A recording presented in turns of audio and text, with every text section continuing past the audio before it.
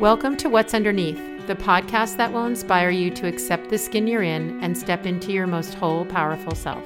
I'm Lily Mandelbaum, and sitting next to me is my mom, Elisa Goodkind, and we are the creators of Style Like You. In our podcast, we bring you the extended interviews from our video series, The What's Underneath Project, in which diverse role models strip down to open up and claim the power of the skin they're in. The first step to self-acceptance is being radically honest about the things you're ashamed of. And by listening to these stories, you are tapping into the healing power of vulnerability, truth sharing, and the unshakable bravery to be yourself. You're giving yourself permission to recognize that you are completely beautiful and enough as you are. Hi, Mom. Hi, Lils. How are you? I'm good. How are you? I'm good. It's hard to answer that question, I find, these days. Obviously good is not the whole story. No, I'm kind of very much reevaluating how to answer that question. I'm actually find it very difficult to figure out how to do it. That's funny that you should say that because Janaya, oh shit, it's the vet calling. Hold on. Sorry about that, everyone. That was my dog's vet calling. My 6-month-old puppy that I adopted during the pandemic got into some chocolate last night and got chocolate poisoning, and I just had to bring her back to the vet because she was acting a little strange. So that was the vet giving me an update, which I guess is sort of pertinent to the notion of how ridiculous of a question how are you is, because so much is going on in every given moment emotionally these days especially.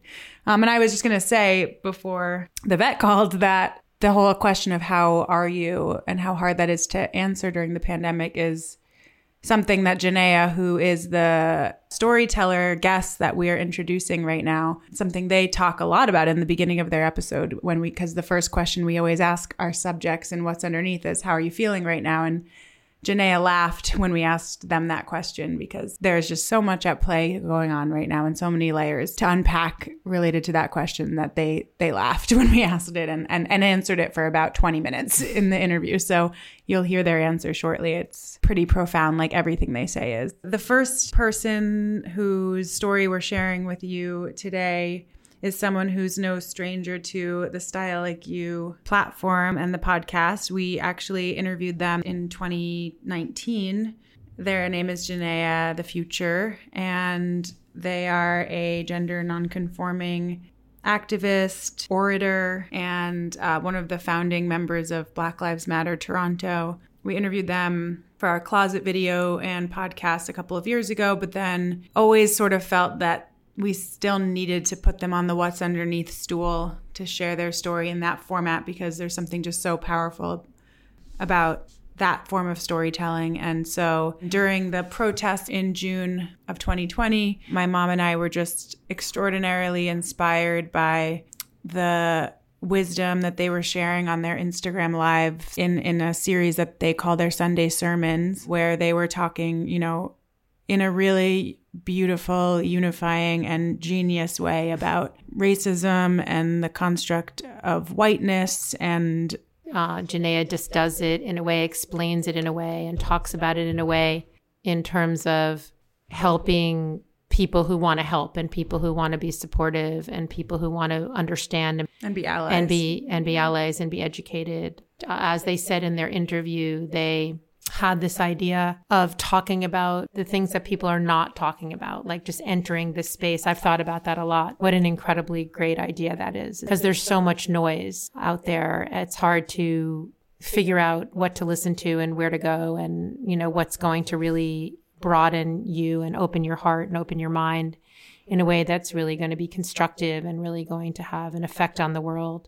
And they were the first person we invited to be in the series. And so they're the first person that we're going to be introducing and sharing with you all. And they were the first one that we shot also for the series. From the previous interview that we did about a year and a half ago, we find that with all of our interviews, there are a few things that each person says that we live with for our lives. It becomes part of our being, part of our cell structure, and it's something that guides us. And Janaya, among other things, in that first interview, talked about comparing human society to penguins and how penguins circle around each other, protecting each other in a circular motion and taking turns protecting the ones that are in the inside of the circle, and the inside of the circle slowly move to the outside of the circle. And the penguins are all completely connected to each other and feel a very instinctual need to protect the other and to be a whole group, that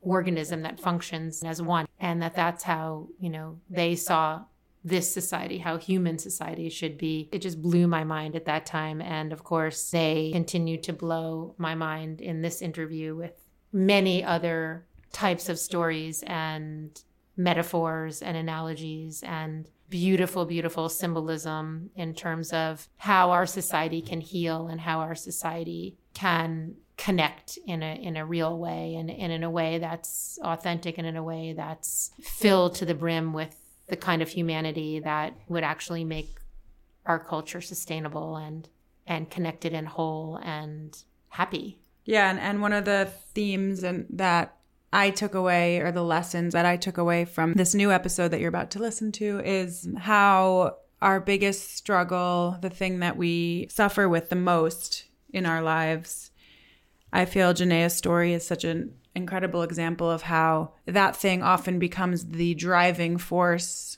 towards our greatest offering to the world. So for Janaya, a big struggle that they had when they were a teen was this deep terror of being seen and a fear of potentially being forgotten and dying without anyone even noticing. A big struggle in their life was around not being seen and a fear of being seen. And now that has propelled them to not only overcome that and be someone that is now leading a movement, making such an impact with their voice and with their being. Their whole life is driven by the desire to make sure other people are not forgotten and other people are seen. And that's what drives their activism and their desire to create more equality in the world. And so that just really inspires me, because I know for me personally, my biggest struggles are 100% what drive me to do Style Like You and to do these interviews. For example, my struggle with my body image is what led me to heal through interviewing others who inspired me to accept my body. And I know my mom's struggle too with being misunderstood and not accepted for who she was by her family growing up has propelled her to do work that is about making others feel seen and accepted for who they are. And I feel Janaya's interview is another example of that, how our biggest struggles, if we can be conscious of them and confront them, can really propel our life path and can turn into the vulnerable part of ourselves that drives us to want to help others with that same struggle. If we can own our struggle, it can turn into something that we can really help others with. And also, I just wanted to say that one of the things that I feel that each of these interviews does for me personally is it creates an understanding that no matter what is on the surface, no matter what appears to be, no matter how someone appears to have it all, doesn't appear to have any problems, appears to be invulnerable, or appears to be not needing anybody or someone else, how untrue that is. How when they talk about that, it literally breaks my heart in half, because it's something that I feel so deeply within myself, as Lily mentioned, from my own childhood experiences with being unseen. These are things that you live with your whole life, and we all have dark sides and we all have pain and struggle, and it's not a bad thing. It's part of the whole. It's part of what makes us all beautiful. So it just never stops to astound me how deeply we can connect in the roots, like on this level, despite all of the things that appear to be so different about our lives on the outside. The power of that is monumental. So without further ado, we will let you take a listen to Janaya's interview. I hope you enjoy it.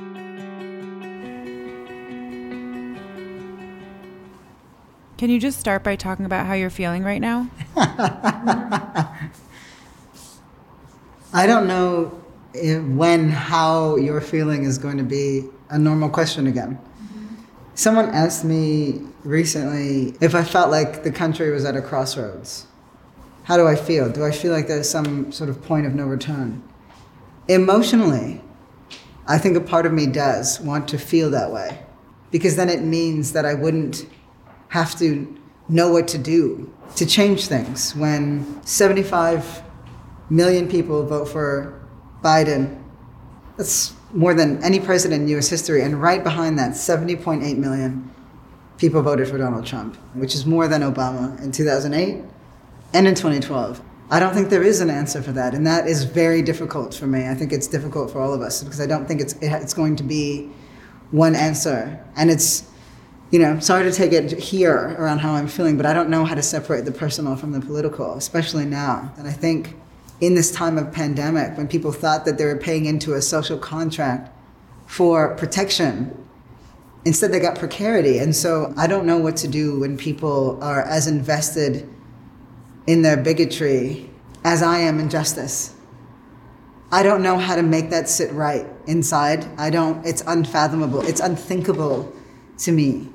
And so at this moment, how I'm feeling, I can see and feel the power of the left. I can feel the pride. And I think that's this idea that you can't be neutral. There is no neutrality. And I have seen with my own eyes the shields in the storm, the line between fascism and freedom. And it's really just us. It's just us. So I won't give in to nihilism, this idea that there's not to be done. Because I do think that there's a part of a kind of political nihilism that fuels chaos on the other side. Because how else can you explain that kind of cannibalism? The need to eat humanity in order to live, that only life can exist through death in that way. So these are all the thoughts that I have. When people ask me how I'm doing, most of the time I say, I'm doing all right. It's been bothering me, this thing. Immediately, as soon as the election's over, you hear this thing reaching across the aisle. This idea that what do we do with family members who voted for Trump? And more often than not, it's not even family members. It's people we don't know. And there's always, particularly with the Democratic establishment, there's this idea of we've got to get on to the other side. And right now, at a time when, in so many ways, the most undervalued in this country gave us the president that we deserve, at least right now. Black people, women of color, trans people. I gotta ask, is it so much easier to reach across the aisle and speak with a bigot than it is a black person? Is it so much harder to sit beside me, the one who's at your shoulder, your ally, your friend, your comrade? Is it so much harder to spend that time with me, to confront the reality of me, the history of me, than it is to engage the bigot? While at the highest level of Democrats, they're saying defund the police is too much, too radical. Socialism is too much, too radical, despite the fact that the majority of Democrats who ran on Medicare for All and on the Green New Deal, the majority of them were voted back into office. There's never going to be a time where white people can solve the problem of racial injustice through the study of whiteness. That, at the heart of it, is what we must confront, because that is what enabled us to get here. That norm. We have to remember that normal required Occupy, Black Lives Matter, Standing Rock, the Women's March, No Muslim Ban, Families Belong Together, Parkland, Me Too. That was normal. And there's a way that activists and activism is condemned under a Democratic president. We are the despised when a Democrat is in office. And so if we really want things to change, we've got to get to the root of how we got here in the first place. And I don't feel confident that our current leadership at the political level, in the highest offices of establishment Democrats, I don't believe that they are the ones that are going to steer us through. I don't think that they're the champions that we deserve. I don't think that they are ready and willing to confront what the GOP has become. And I think that there are a group of young people, insurgents, as they would be called, like the Squad, AOC and Ilhan, and Rachel, Ayanna. I think there are people who are clamoring to get in, and establishment Dems are undercutting them every opportunity, and they will make it more and more difficult for people who are more aligned with our politics, the kinds of politics that win elections. Let's be really clear. And there's something very, I think, frightening about that. that sort of change. And it's inevitable, which means that we're inevitable. And we have to remember that. That even in the hardest moments, that there's something so exceedingly powerful about what we're doing. But that notion of reaching across the aisle when you won't even look to your shoulder, right, has been something that's deeply troubling me. It's something to really look at in ourselves. On another note, can you talk about what your style says about you? What my style says about me. I don't know what it says about me, but I can tell you what it says to me. As someone who's very comfortably non-binary, so much of, to be non-binary, and particularly the way that I present, so much of how I'm perceived is based on the energy. The ways in which we locate people are by very arbitrarily enforced rules and standards. And I can move through different ones because more often than not, I'm confusing to people. They don't really know what I am. And I like that, but I had to learn how to like that because I think I was punished for it for a while. I wasn't pretty enough. I have a twin sister, and she's very feminine and very pretty. And her hair sort of grows down, whereas my hair grew out. And there is a way in general that there's ugly comparisons between women that are made by society. There are horrible comparisons made between sisters, certainly, and family members. And then there's a way with a twin that the kinds of comparisons cut down self-esteem with a surgical precision. And so I grew up understanding very intimately that I was the ugly one. I was too boyish, too odd-looking, too sullen. I was mostly front. The face that I have now is pretty much the face I've always had. So, and my head was shaved because my hair was too much to take care of, and so I was very often seen and understood to be a boy. A body like mine is now celebrated, at least in the world of fashion. How does what you're wearing right now express where you are? I like an oversized jean. I think I like the masculinity in it. I think they should all be tapered, personally, for me, when worn with boots. But I like that it feels very, and the light blue reminds me of a different time, of those early 2000s. I always like a heavy combat boot. Makes me feel like it sort of speaks to the discipline and military-oriented part of the organizing work that appeals to me. I typically would not wear this overshirt, but it's cold. So, but when I'm usually wearing this button down, it's oversized and I would wear it with no shirt underneath and usually loose up into the midsection. And that was, again, my chest was something that I really wanted to hide all the time. It made me uncomfortable. It made me feel nervous because I wouldn't know what kind of energy I was inviting. So it feels good to be able to celebrate that for myself. I haven't had any kind of, top surgery or anything like that. And even still, that body is one that is punished for its sort of ambiguity. Mm-hmm. You punish ambiguity here. That's what happens when you live in a sort of binary kind of informed world. Mm-hmm. And I've thought about those moments often, though, because I like asking myself really big questions that I just brood over for days, weeks, months, or years. Why are pronouns so offensive to people? Like, they really do respond poorly with pronouns. And you've got to ask yourself, why? I think it's two things. One, it's what you feel inside when you've never really ever known what it's like to be you. You spent so much time becoming a contortionist to fit into a status quo that was never meant for you, that seeing someone else do that, be that audacious, it does something to you. We're resentful, we're angry, we don't see it as an invitation because you spent so much time shrinking yourself. So I think that's part of it. The other part of it is this: if people like me can exist, and if we can assert things like they, even though we use it all the time when we're talking about FedEx or whatever, did they come yet? Even though it's a single lone driver. And even though they was used very prolifically back in the day, what it means if people like me can exist, and if we can insert changes in language, and we can challenge a binary that exists, like masculine and feminine or male and female. It means that all the other immutable truths that are organized around binaries in our society are not so immutable as we think.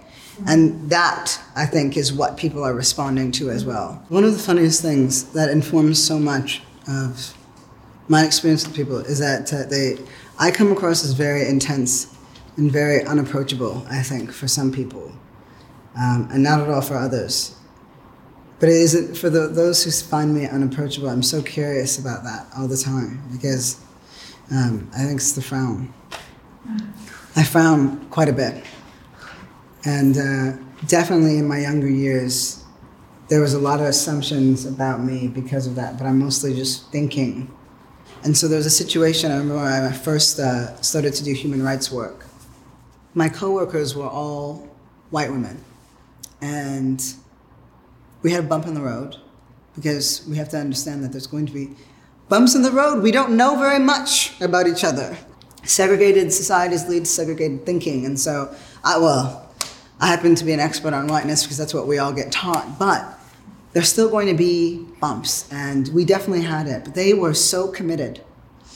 And so was I to moving through things together. And it mattered because we were traveling together as facilitators. And we would do these trainings, and we would go all across Canada, which is where I was at the time. So we'd leave Toronto, go all across Canada, and we'd enter these spaces, do mandatory trainings on LGBTQ inclusion, safer spaces. And it was with people who were largely white, largely middle-aged, largely middle class. People, because Canada outside of its core cities is very, very white. And so for the most part, they never really had to engage with somebody like me before. And I remember I had this very Grace Jones uniformed high top box fade, and I looked very young. And I think that definitely contributed to things. But I was the best person suited for the conversation on race and racial relations. And it didn't matter how good I was. And I was good, not as good as I am now, but I was pretty good. I would get, you had evaluations at the end.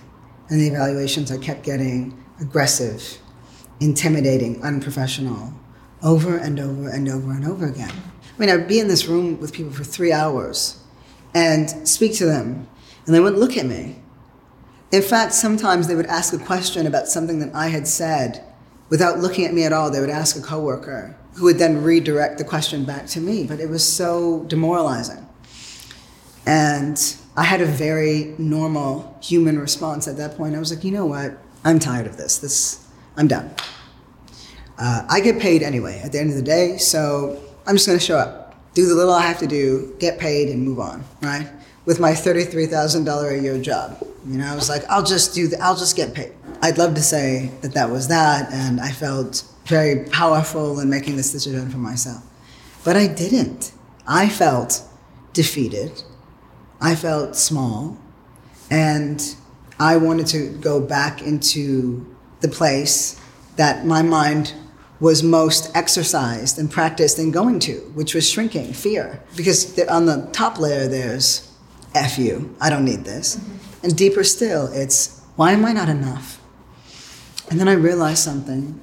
My relationship to this work had to be separate from their relationship to me. That there were going to be millions of people, possibly, that I could meet throughout my life, if I'm lucky. I'm going to meet all these people. And am I really going to let all these people inform my relationship to what I know to be true and right and important in the world?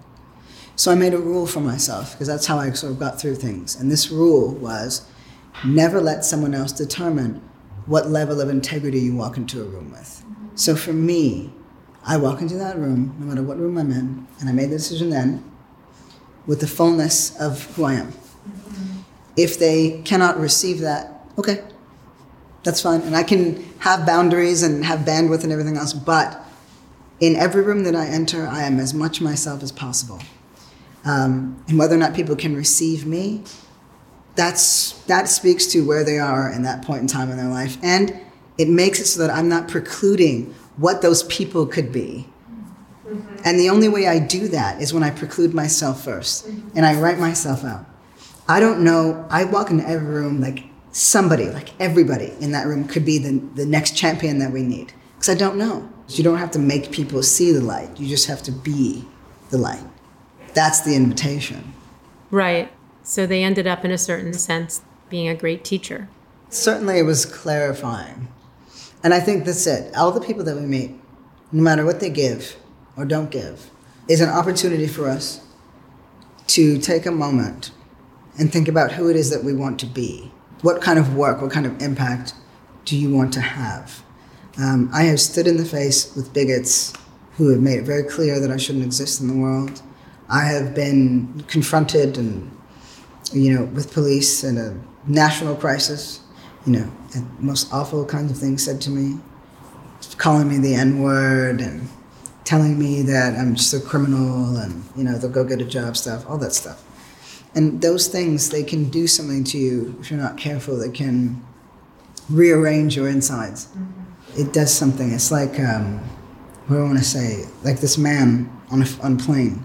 I was late for a flight, connecting flight in Minneapolis, which is a very large airport, and I'm very small. So my little legs were powering through, trying to get there. And there was a part of me that was a little bit more relaxed because I'd been flying so often that I got spoiled a little bit. It was a first-class flight. I don't have to worry about whether or not there's going to be carry-on in space, and I don't have to go all that distance to get to, the back of the plane and try to figure out where to put my bag, because that's always the anxiety when you're late. And Anyway, I get on this flight. I'm the last person to board, and the space right over my overhead is full. To the seat across and behind me, it's empty. And I take a quick glance, and there's no bag on a lap or under the seat that could potentially pop up there. And I think, great, fantastic. About to go, grab my bag, swing it up. And a smaller, older man, he pops up on the seat. He's like, do you belong here? And there are these moments, I think, that we can all identify with, where everything you know crashes into the front of your skull. Mm-hmm. And you're like, at what point of the 400 years should I pause to explain to him the problem here? And I've been through situations like this enough that I understood that there had to be something on the psychic level here between me and this man. Mm-hmm.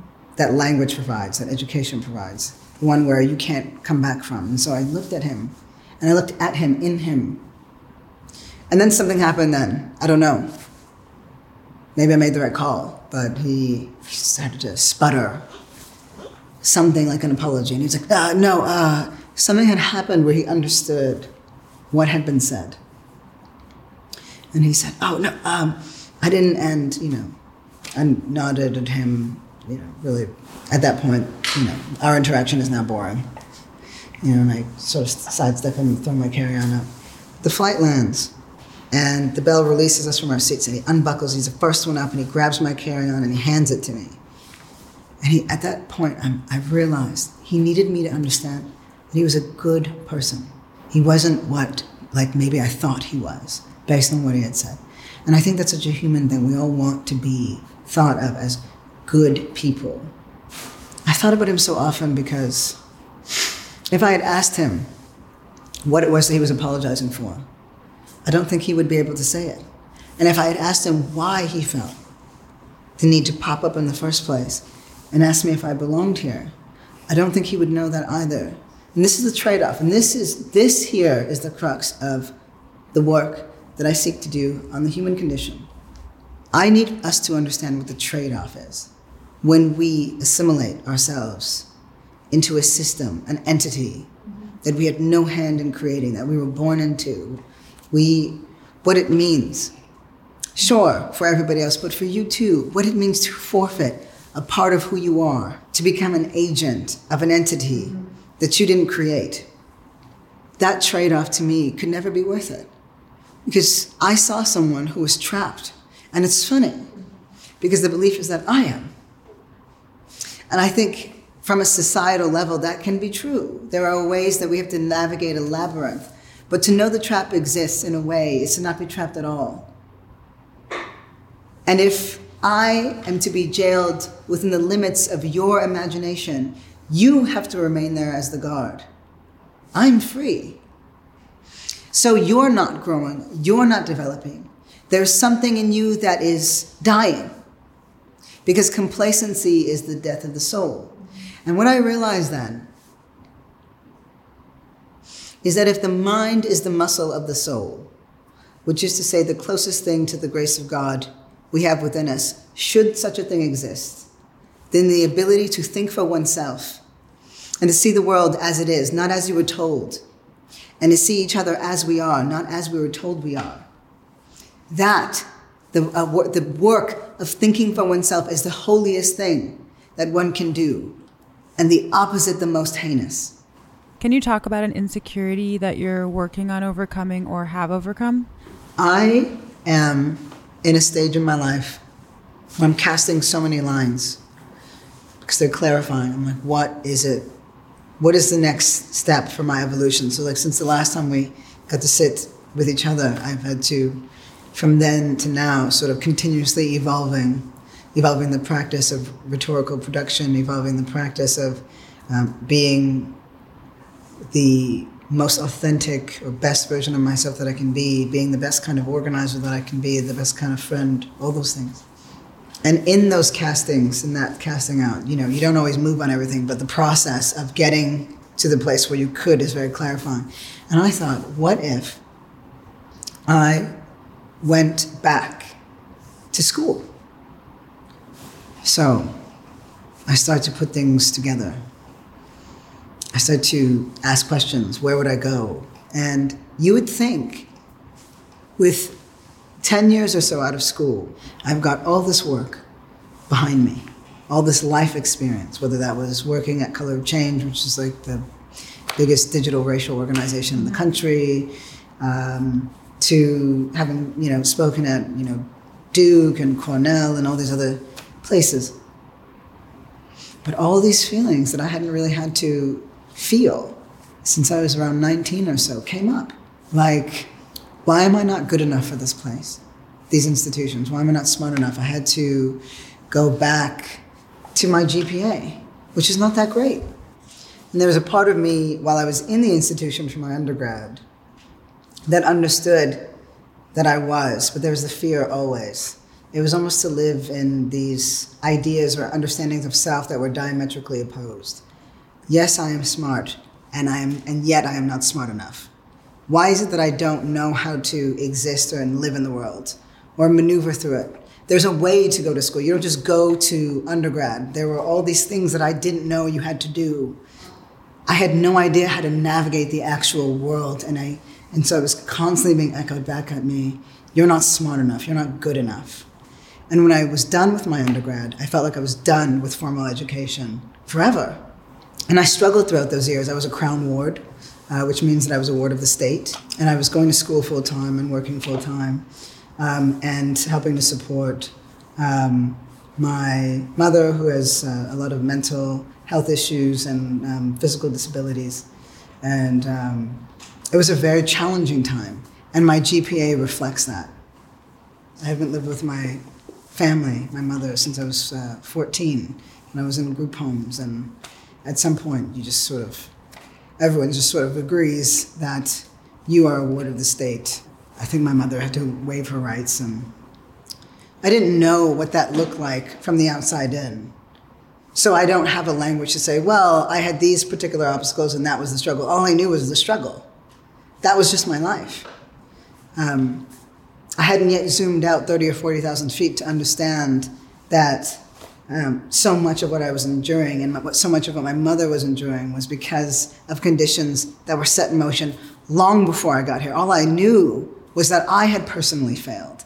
I was not good enough in this institution. I was not good enough for a family. I was not good enough to be loved. And so I've had an opportunity to work through those insecurities, but not the one around the institution, because I haven't needed to. I got my degree and I got the hell out of there and I never looked back. So now I'm actually in my own head, looking back, looking and feeling those 19-year-old, 20-year-old feelings. And they're so massive, just unbridled. so different than the way that the filters through which I feel things now. What's an example of when that comes up exactly? It's not even the thought of going back to school. It's the thought of the idea of going back to school, the idea of learning, that excites me. But the idea that I have to prove that I'm good enough, that's what I struggle with. Because I felt like I've been doing that my entire life. And at some point, I want to dig my heels into the ground and I want to cross my arms and say, when? When is it that I'll be good enough? When is it? When is it that I'll be good enough and smart enough that I can be invited into these kinds of places? Why is it that 10 years later, after what I would hope is certainly work that I'm proud of, work that I can stand by, 10 years or so out in the fields, creating discourse, informing culture, campaigns that have literally shaped massive entities like Facebook. And to have to realize that my GPA is a gate after all this work, that's tough. And so I've had to force myself to confront these feelings and reorient it. I don't need to prove myself to the institution. I only need to see if I'm interested. And it's funny because I can go and speak in front of 40,000 people tomorrow. I could do it right now. It wouldn't bring up any kind of fear or discomfort. But back then, when I was doing my undergrad, I had a hard time walking into a room that had other people in it because I couldn't handle all those eyes on me. That's an insecurity that I overcame. I just couldn't handle eyes. It was something that was very uncomfortable for me. I didn't have much of a voice then. I wanted to shrink and be invisible. And while I wanted to be invisible, I was also so desperate to be seen, to be someone in the world. Like I was dying to live. But it has been quite the experience to revisit this sort of house of bones that I left behind, that I thought I was done with, the ivory tower, to think through the possibility of furthering my education there. So I would love to hear more about how you went from the space where you were terrified to have anyone look at you to a place where you could talk in front of 40,000 people and be as comfortable as you are. I think at some point, when you choose to live, which is to say you choose not to die, it has been an active choice. I'm not going to die. This awful thing, or these awful things that almost destroyed me, didn't. And I think when you decide that you're going to live, which I did at about 16, you have to figure out what that means. And I didn't have that answer for a really long time. Can you explain what those awful things were? Sure. At 16, I was sleeping on a bench, and it was maybe the 7th night that I was doing that. I had left the group homes. They were too volatile and violent. At that point, I had been in group homes for about 2.5 years, and I had no one to call. There was a group of girls, and Matthew. He'll be very happy that he got brought up at all. But, there's a group of girls we used to run around with. And, we'd get in all kinds of trouble together, but we didn't know how to be good friends to each other. We didn't know how to support each other. Everybody was angry and hurt for all legitimate reasons and all the right reasons, It's like when you were that young, you understand there's something incongruent with words. Like there are words like justice, but there's no justice in the world. And so you have to remove the word from the reality in order to remoralize it. Otherwise it means nothing. It's just a word, like democracy. Mm-hmm. But you don't have the language for that. You only know, particularly at that age, that the world in which you grew up in is not the world that other people lived in. And that your world was vastly different, less. And then you start to realize that you were seen as less. Suddenly the eyes that are on you are not just the eyes of your neighbors anymore. They're the eyes of other people. They're light eyes, blue eyes, green eyes. And they look at you very differently than you've ever been looked at before. And that's around the age when that happens, because that's what high school sort of does. It takes you out of that sort of neighborhood. The only one that you knew puts you out there. And there had been so many things that had happened at that point that brought me to this park bench, and at that point, I had no one to call and nowhere to go. And at that moment, the part that offended me the most was that I didn't like myself that much. I think that was the part that hurt the most. I was afraid of everything. Friends knew that if we walked into a store, something had to be bought at the cash register, that I would shove the money into their hand and get out. Even that interaction was too much for me. And something happened then when I realized that before any other decision could be made, I wanted to know what it would be like to like myself, to really like myself. That I was just tired of being afraid and small and uncomfortable and not enough. I had no idea how to do that, but it occurred to me that if I was feeling this way, that maybe other people were too. And that I had to figure out who those people were. And maybe those people would be my people. The forgotten, the despised. So I was 16 or so at the bench, but at this point, there was a seed that was planted in me when I was 14 in these women's shelters. So we had started high school. And sure, it was tough to navigate, I think, as a kid, living in a women's shelter. But the women there themselves, oh my God, arguably going through one of the hardest times of their lives, fleeing domestic violence and all kinds of things. Those women were so good to me. I mean, they could see that my mother was struggling and managed to care for me without alienating her. They would ask me to walk to the store with them, talk to me about whatever. What do you like? What are you reading? Because it was at that time where I just, in general, I think around since 11, I just could not get enough books. And then there were a couple of women who worked at the shelter who also could see things and also provided some care. And before this shelter, there was another shelter that we were in. And there was a woman there named Elizabeth. And she was this middle-aged, very tall, pear-shaped woman with thick Coke bottle glasses and bangs and a ponytail. And she was one of the closest friends that I had for the time that we were together. She was the only friend that I had in the time that we were together. And she had left this really violent partner of hers who had murdered her cat. And my sister always had an easier time being in the world than I did. So she had gone to the JCC, the Jewish Community Center up the street, and was volunteering to teach kids how to swim. And I was like, how do you do that? How do you just go somewhere and be a person? I had no idea how to do that. She just assimilated.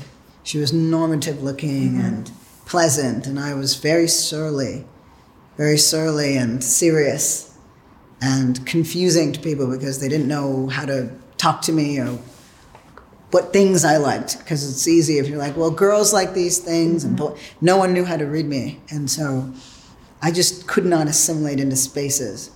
And Elizabeth and these women at the shelter, they gave me so many tools that I hadn't picked up in those 2 years because I didn't know that they were tools at the time.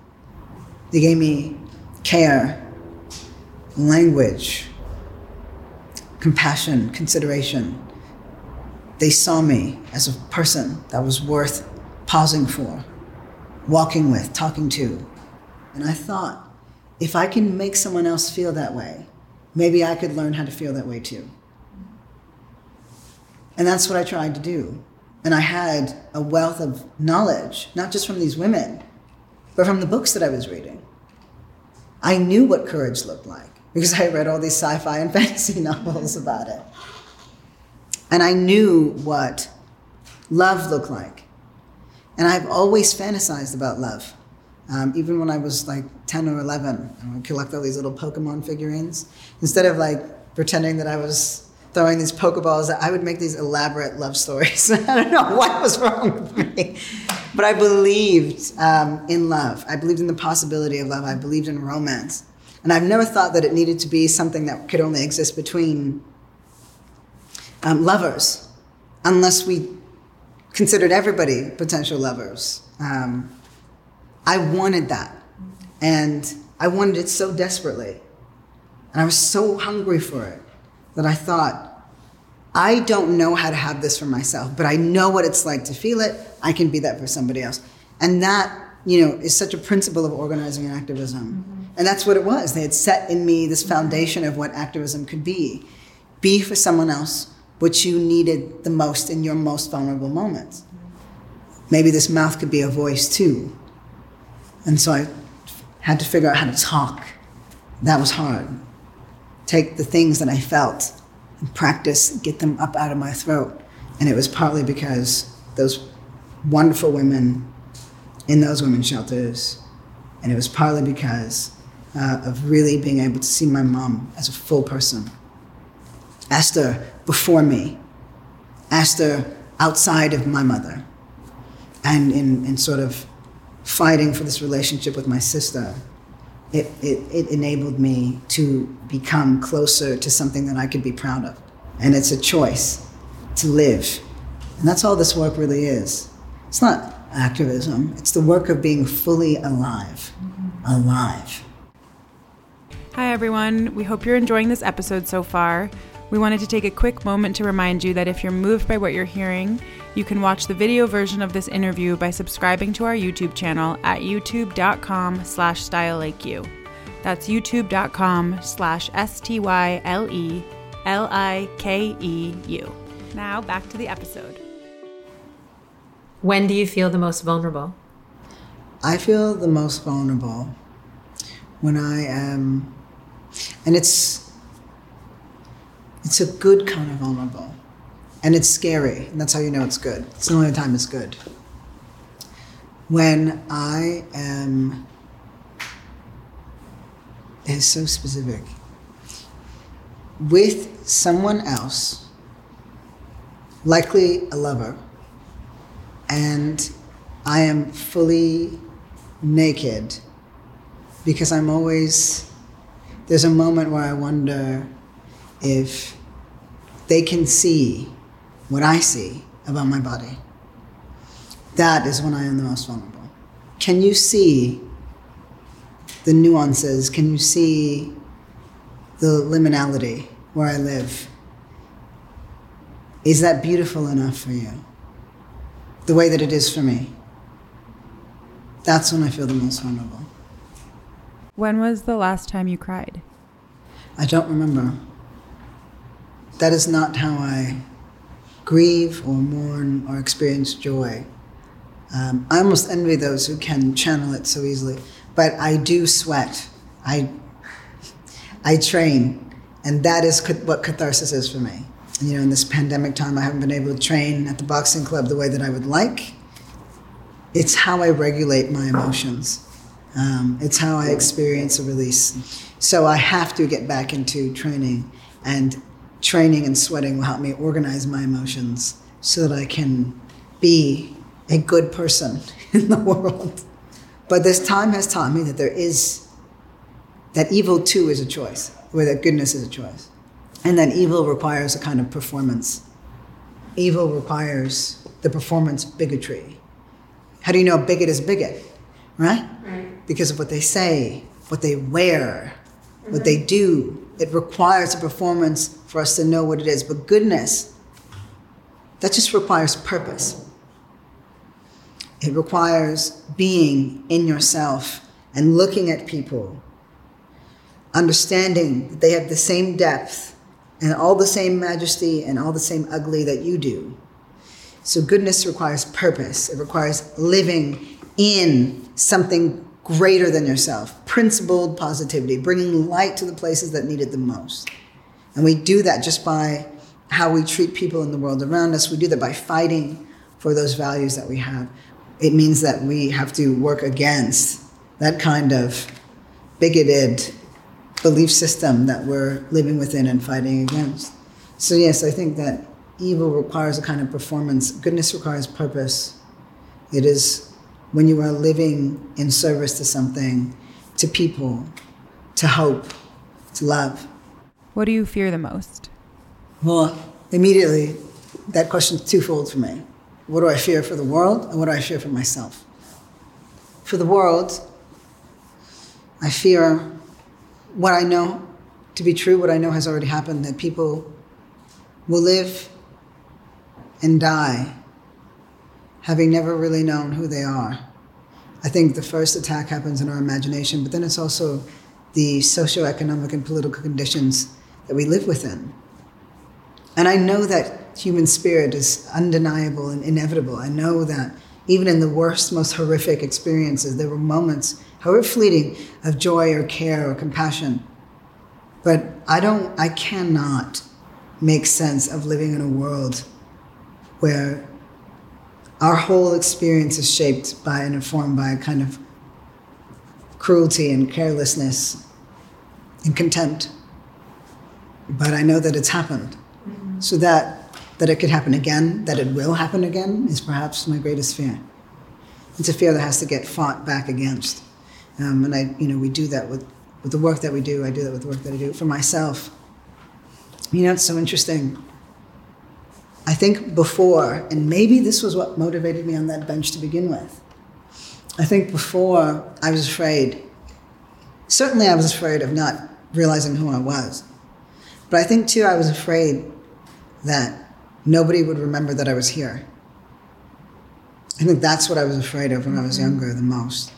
That I would have been here on this planet, walked around, felt some really awful things, a couple of good ones, and that no one would even know or care. And now, I think that my greatest fear would be that I had not worked to experience all the joy that I could, because this is the thing that I learned. Joy, like hope or anything else, isn't something that just comes to you. You have to work for it, and you have to work towards it. You have to create it around you, which means you have to create the conditions around you. You have to actively seek out love. You have to seek out joy. You have to seek out happiness. And so my fear is that I will get so caught up in managing the distractions and the crises that I won't have built in enough space in my life for those things. That's a fear that I have. I know now that that is in my power. My fear for myself is that I'm going to be an ambulance chaser for the rest of my life, one crisis after the next. Mm-hmm. But I have done a good job in the past year, especially, where I have been honest. And it's because a friend, a professor, actually asked me, she said, what are the politics of your desire? And I was like, freedom, liberation, justice. She said, no. What are the politics of your desire? And that question has been such a clarifying force for me, because it's made me live in my desire. The kind of love that I want to experience, that I want to give, the kind of friend that I really want to be.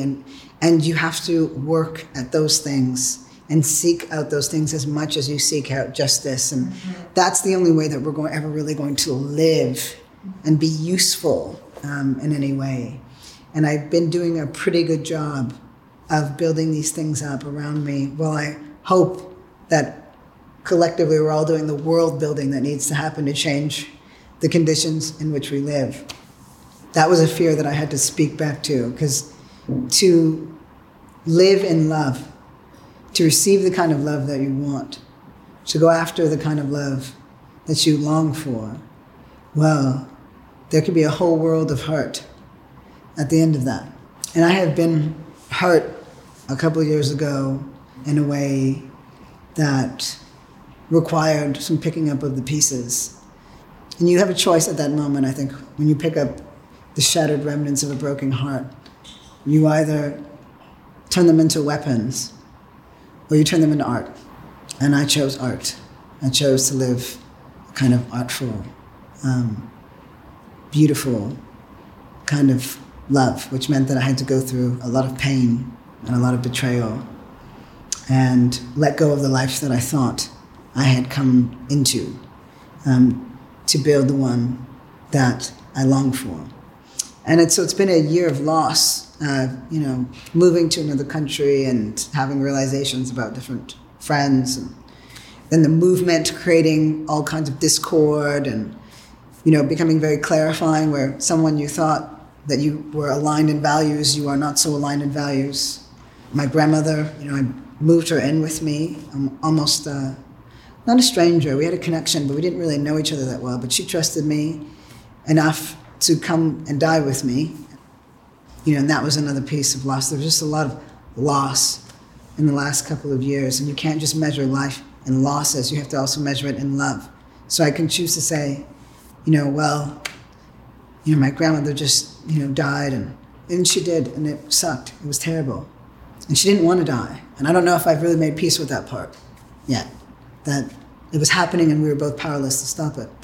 But I also have to hold within that pain and that narrative that there was enough love between us that she could live in dignity in those last days, that there was still a leap of faith, one last leap of faith in her and in me to offer. There's just been so much loss. And it's very hard not to measure one's life in losses because it's very seductive to do that. Because that anger means that you don't have to deal with all the pain. And my whole thing is the pain leads to possibility, which leads to power. And I've really had to move through a world of pain these past 4 or 5 years to get to a place where I could love, where I could seek it out. My life is enough now to challenge that fear that I've had in me for my entire life. So I would imagine that the last 6 months with everything that's been happening with Black Lives Matter and everything, it's been a pretty intense ride for you. And I'm just wondering how you maybe have put into action what you were just talking about managing the crises and joy and the balance of everything. And I'm just kind of, I guess I'm just asking, is there anything specific that you'd like to say as far as the last 6 months, 6-ish months, and how that's been for you? Oh, the last 6 months or so have been absolute whirlwind because there can never be a timeline because we are unpredictable. As a people, that's one thing I love about humanity. That's why I love sports. There's always an element to it that you cannot predict. But for me, I had a plan, 'cause I'm here and now I'm a green card holder. It took a little while to get there. I worked at Color Change at the beginning of this year, and around January, that was the 2-year mark for me, and I had already decided when I started the job that I was going to stay there for 2 years.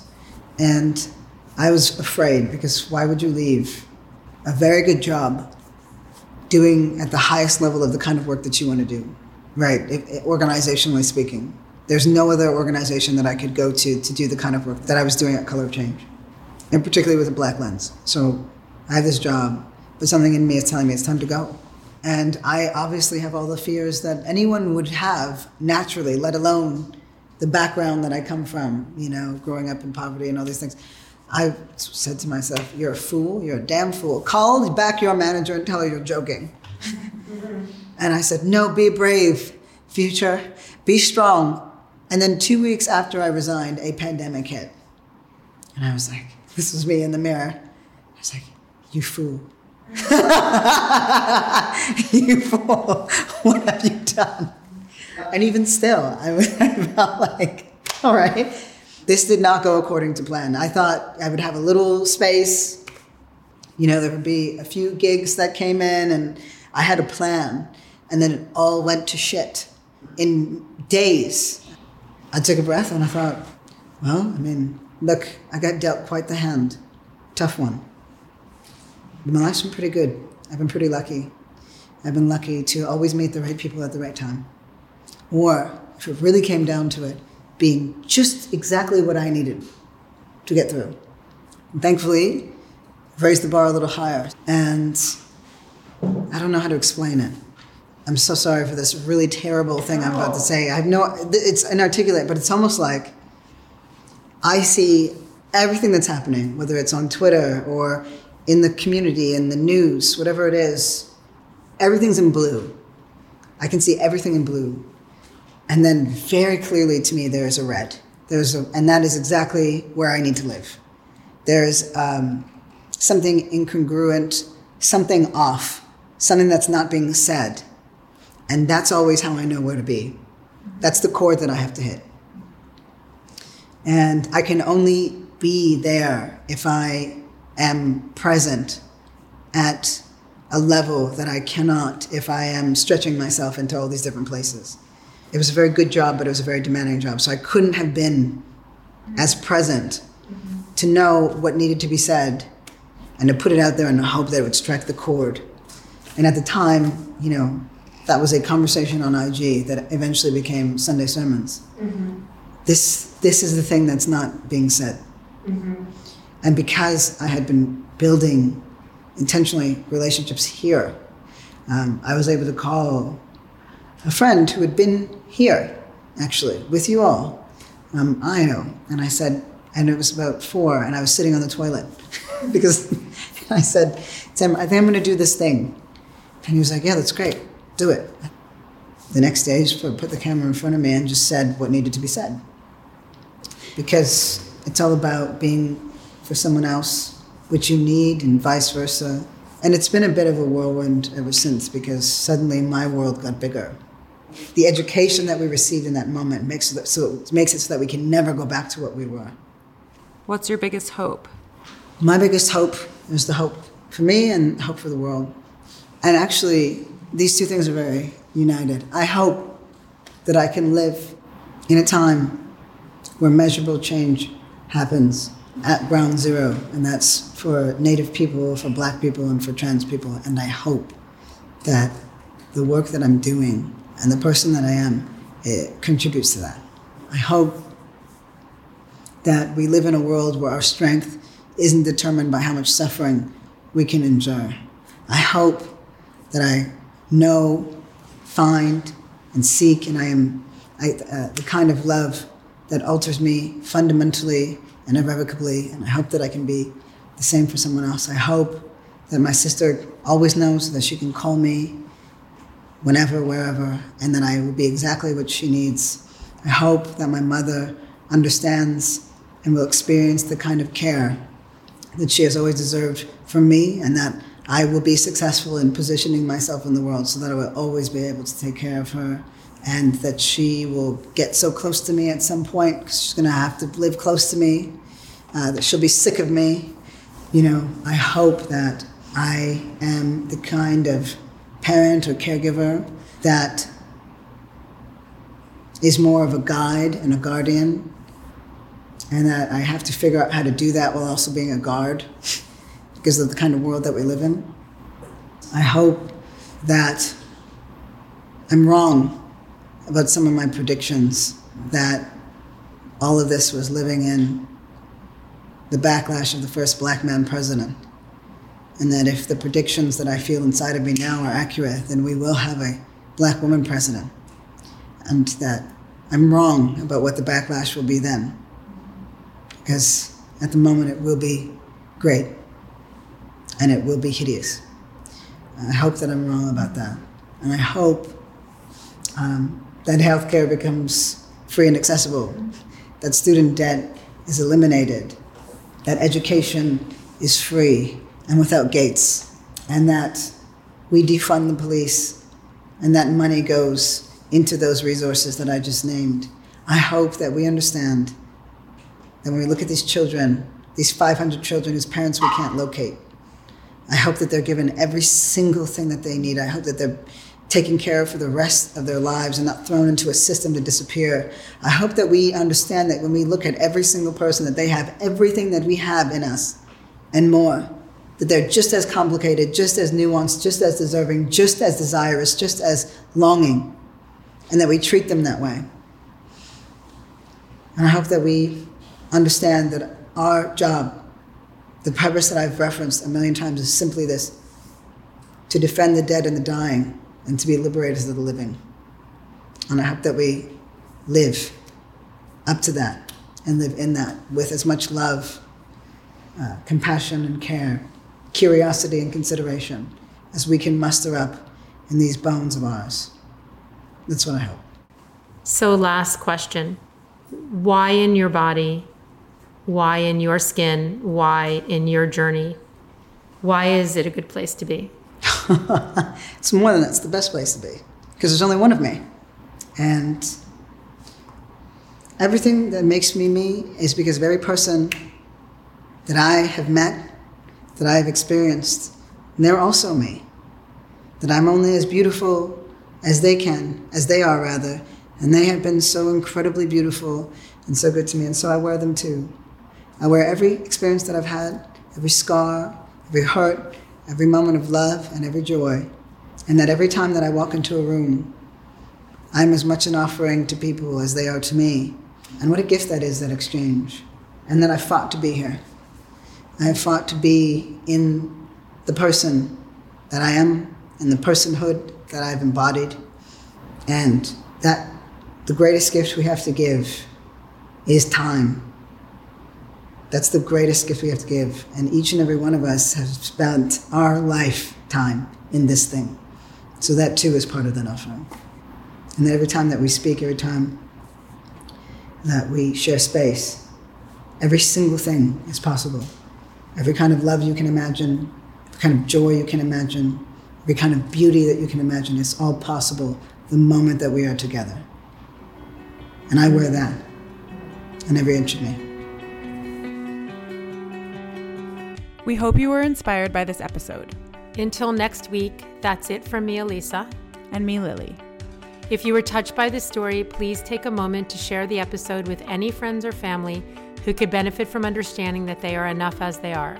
And if you agree that facades separate us and being radically honest brings us together, please help spread the movement for radical self-acceptance by subscribing to, rating, and reviewing this podcast. Each month, we'll send a free copy of our book, True Style is What's Underneath, The Self-Acceptance Revolution, to one of our podcast reviewers. We can't skip ahead to a happy ending or live inside a photoshopped image or an Instagram filter. There is no finding oneself when glossing over the truth.